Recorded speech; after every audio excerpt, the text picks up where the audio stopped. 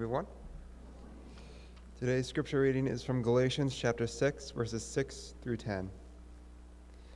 Let the one who is taught the word share all good things with the one who teaches. Do not be deceived. God is not mocked. For whatever one sows, he shall also reap.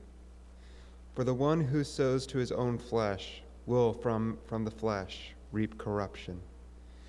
But the one who sows to the Spirit will from the Spirit reap eternal life.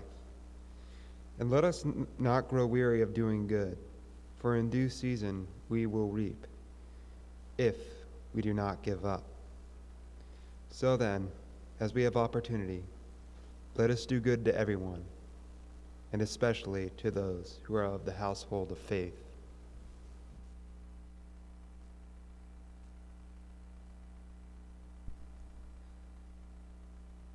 Let us do good to everyone, especially those in the household of faith.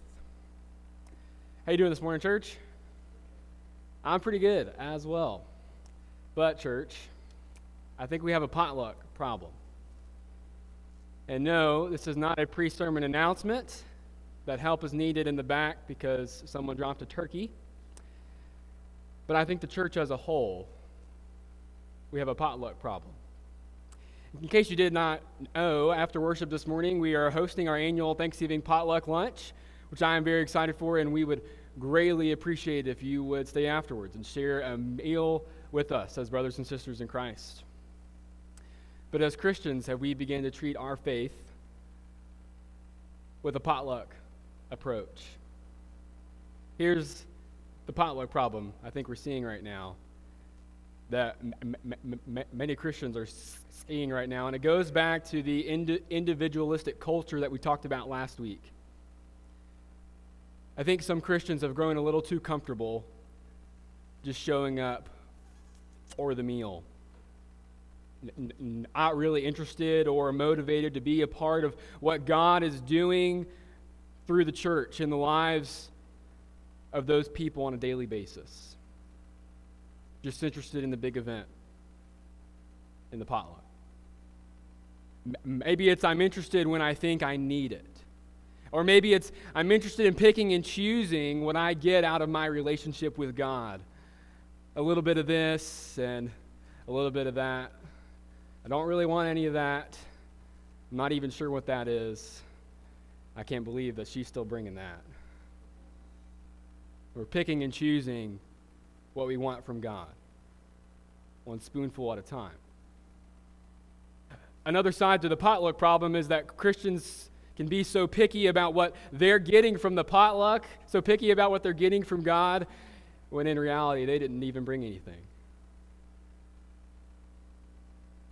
On a completely unrelated note, if you're here with us this morning and you did not bring anything, please join us afterwards. You are more than welcome. Because especially when we show up empty-handed, he still invites us to the table. But on a spiritual note, have Christians grown a little too comfortable with what we get out of our relationship with God? What we get. Have we become so quick that we fill our own plate, so to speak, and maybe we're not too concerned with what we're leaving behind for the other people with us in line? This is another way that the individualistic mindset seeps in to the church that's so prevalent in our culture right now. When the first thing that matters is self.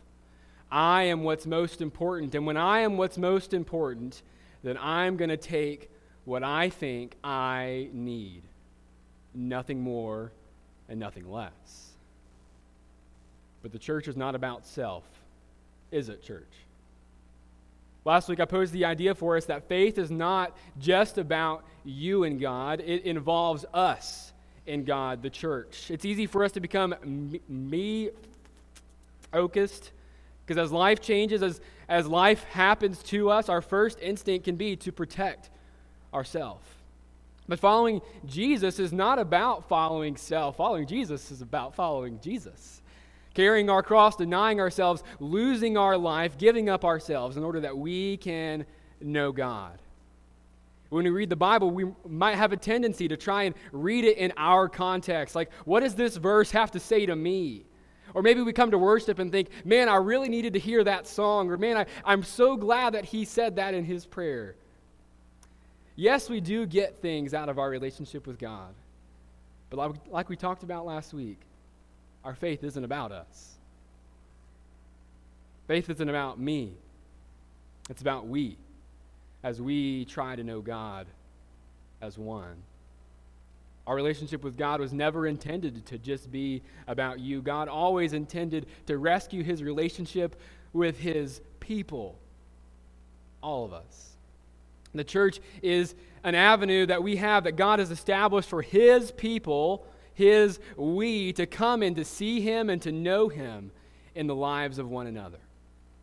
And throughout the rest of the year, in our sermons, we're hoping to reprioritize how we think about our faith in light of our relationships with each other. We're trying to reemphasize the role of community, also trying to think about our faith, the things that we do in our lives from the perspectives of one another.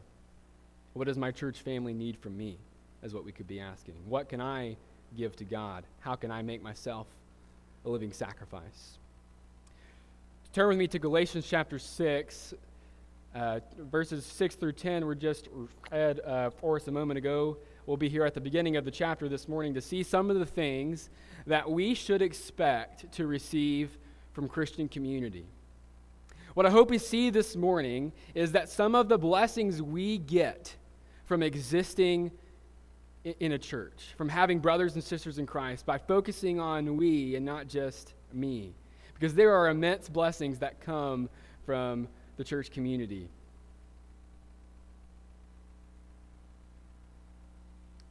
Last week we talked about how you can't do this life alone. We need each other to follow God, but there's more to it. There's more to it than that. Here's what Paul says in Galatians 6, starting in verse 1. Brothers, if anyone is caught in any transgression, you who are spiritual should restore him in a spirit of gentleness. Keep watch on yourself, lest you too be tempted. Bear one another's burdens and so fulfill the law of Christ. We'll continue reading here in chapter 6 in just a moment, but I want to pause as we read and try to highlight a couple things for us.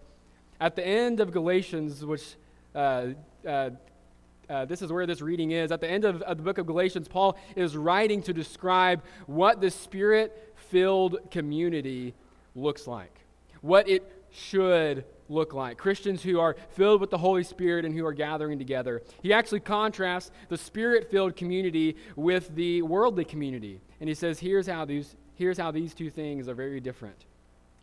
And what Paul is showing is that one of the most important things that you get when you give your life to Christ is that in addition to having your sins forgiven, having your soul cleansed as white as snow, you also receive the power of the Holy Spirit that's at work within you. Your body that is now cleansed from impurity becomes a temple of the Holy Spirit. God is able to be with us almost as intended. One day soon when Jesus returns, that relationship, the presence of God within us, is going to be realized in full when we are in heaven together with our Creator. But right now, we actually have a partial experience of this relationship through the presence of the Holy Spirit, through the ongoing restoration that's happening in our lives if we're believers.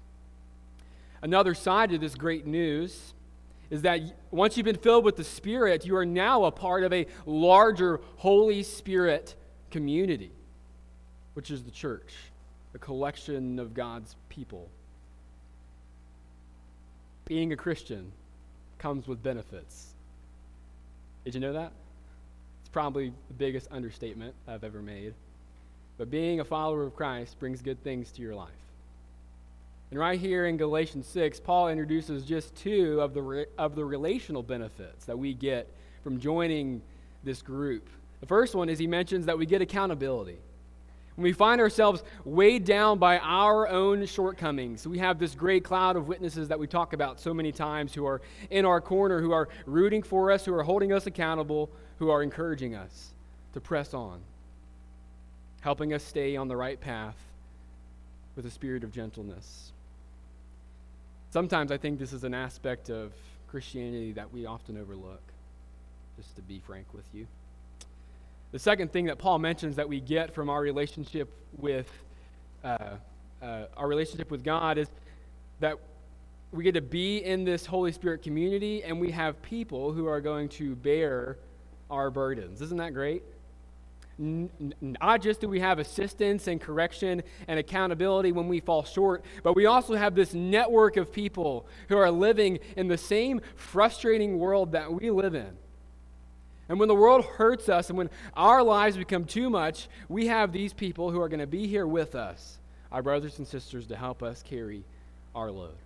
Last week we talked a little bit about this. Even the Apostle Paul was not alone in his journeys where he was working for the church. He had people assisting him, encouraging him along the way. And if you are a Christian, this was the message last week, you're not alone. So we can't pretend like we are, like it's me against the world. Being a Christian, he says right here, means we have accountability. We have people to bear our burdens with us. How exciting, right? Let's hold on to these two ideas because we'll come back to them in just a minute. Well, let's keep reading in Galatians 6, verse 3. For if anyone thinks he is something, when he is nothing, he deceives himself.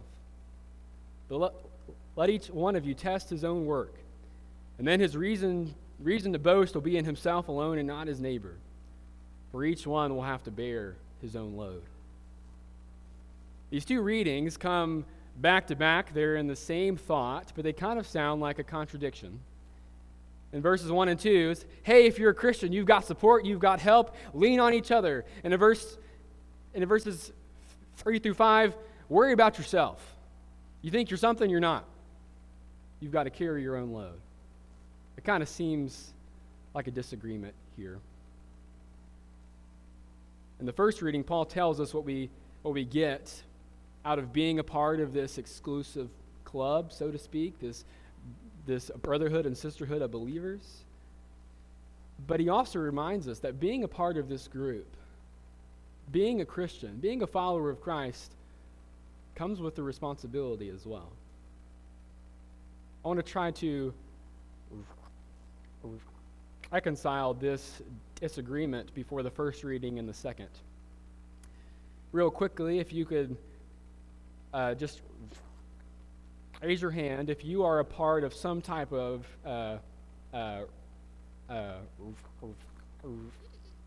rewards program.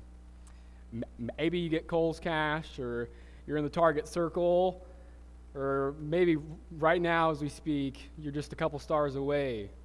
I'm your next Frappuccino. You can put your hands down. If you had to take a guess for Aggie and I, where might you guess? We are, yeah, didn't even have to finish the question. Chick-fil-A, if you thought Chick-fil-A, you'd be right. We go Chick-fil-A a lot. We're high up on the program. But the way that these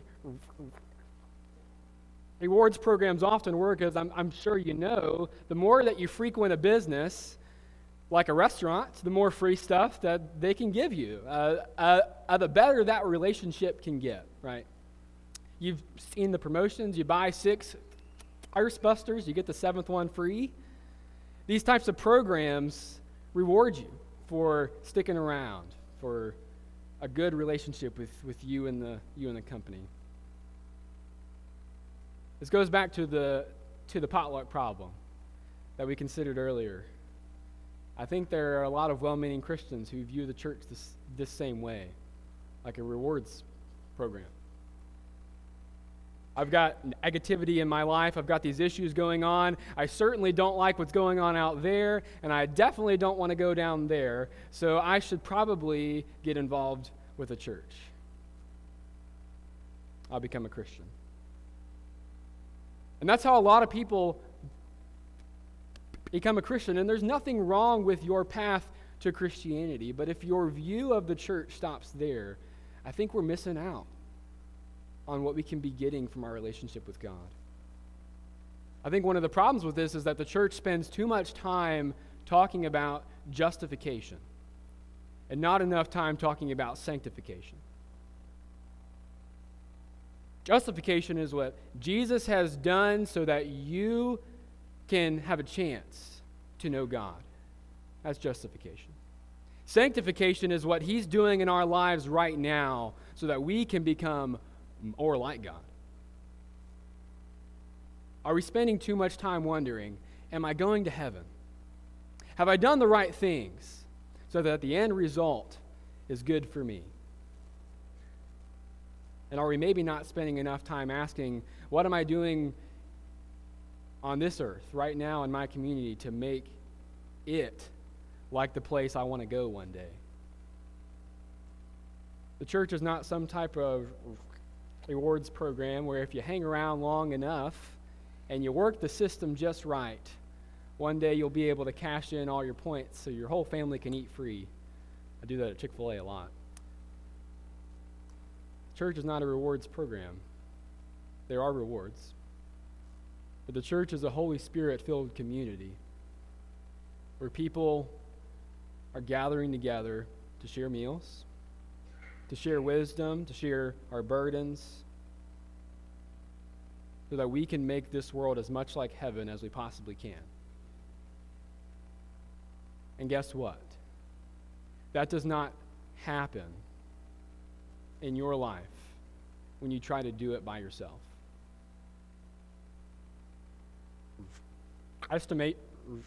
Restoration and transformation by the Holy Spirit do not happen in isolation. They happen in community. They happen when the Holy Spirit is at work in your life. Transformation happens when Christians bring themselves to the table even when they're empty-handed and they say, all right, God, what more can I give? It happens when we look at our brothers and sisters and we say, what more do you need? Now, don't get me wrong, being a Christian does come with immense benefits, riches beyond imagination, but it also comes with a new purpose for our life. I love the way that Paul phrased it at the end of verse 5. We each have to bear our own load. So I want to think about those two benefits again that we looked at in verses 1 and 2. I want to think about those two benefits that you get from being a Christian. And let's think about them from the point of view of we and not me. What am I going to get out of the church? But what's the church going to get out of me? First, we get accountability. If any of your brothers and sisters are caught in a transgression and they find themselves in a rough season in life, and maybe it's their fault, it is your responsibility to hold them accountable, to give them encouragement, to bear your own load so that you can help them as well, to restore them in gentleness by the Spirit. We don't just get accountability, we get people to bear our burdens. No, you get people whose burdens you get to carry. You aren't just asked to carry your own load, but you're also asked to carry the load of your brothers and sisters too. I want to pause here for just a moment and take this idea a step further.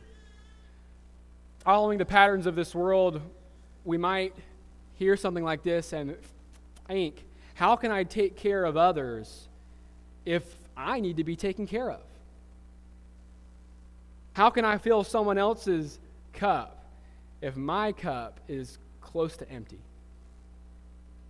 Individualism will tell us to follow our own pursuits. Do what you need to do to make yourself happy so that when you are filled, then you can turn and take care of the other people in your life. Airing your load, like he mentioned in Galatians 6:5, does not mean worry about yourself. It's in line with what he said in verses 1 and 2. It's about worrying about others. Bearing your load means taking the things that you have that is going on in your life, your exhaustions, your frustrations, your burdens, and turning to your brothers and sisters and saying, what else do you need from me? Now hold on a second. if we just keep pouring from our cup, pouring and pouring and pouring, eventually won't that cup become empty? Won't it become dry? There are a few things I would say to that type of reaction. For one, we cannot forget that God has the power and the presence in our life to keep our cup full. We see that several times in Scripture. Trust that God will provide and keep on pouring into other people's lives.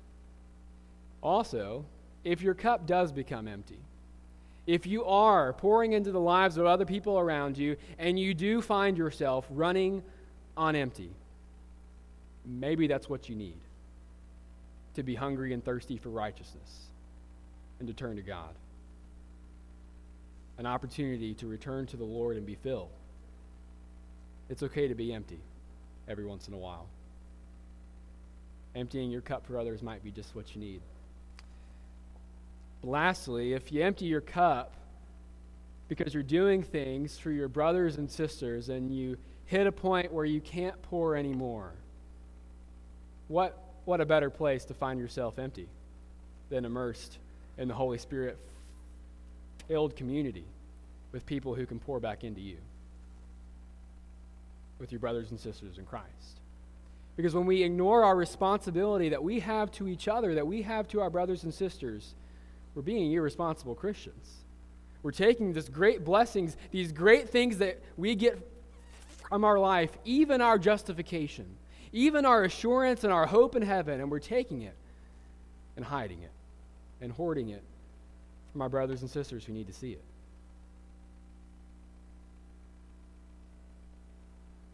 This final scripture I want to look at just briefly is from our reading last week. And we'll keep coming back to it in the coming weeks because it's a beautiful description of what our role in the church is.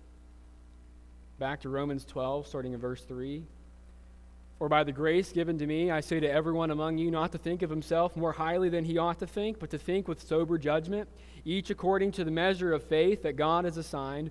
For as in one body we have many members, and the members do not all have the same function, so we, though many, are one body in Christ, and individually we're members of one another, having gifts that differ according to the grace that's given to us. Let us use them.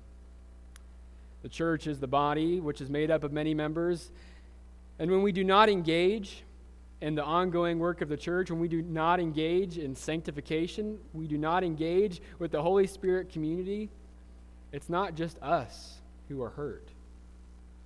The whole body. Our role as a Christian, being a part of this group, does come with great benefits, but it comes with a responsibility to be a servant to others and be a servant to God. As a church, we've got to start re-emphasizing we over me. Remembering that the Bible's not about us.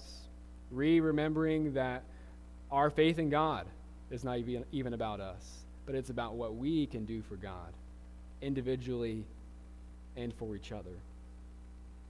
I hope this picture is being painted well, that faith is not about me. Church, you have a responsibility to other Christians in this community, but unlike the burdens that we put on ourselves, the burden of servanthood, the burden of carrying your brothers and sisters' loads, the burden of Jesus, is light.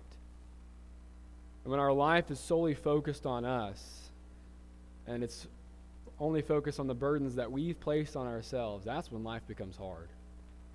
Because we're the Savior. We're the ones who are going to take care of our life. When we have that self-centered mindset, that's when we feel like we can't take on anymore.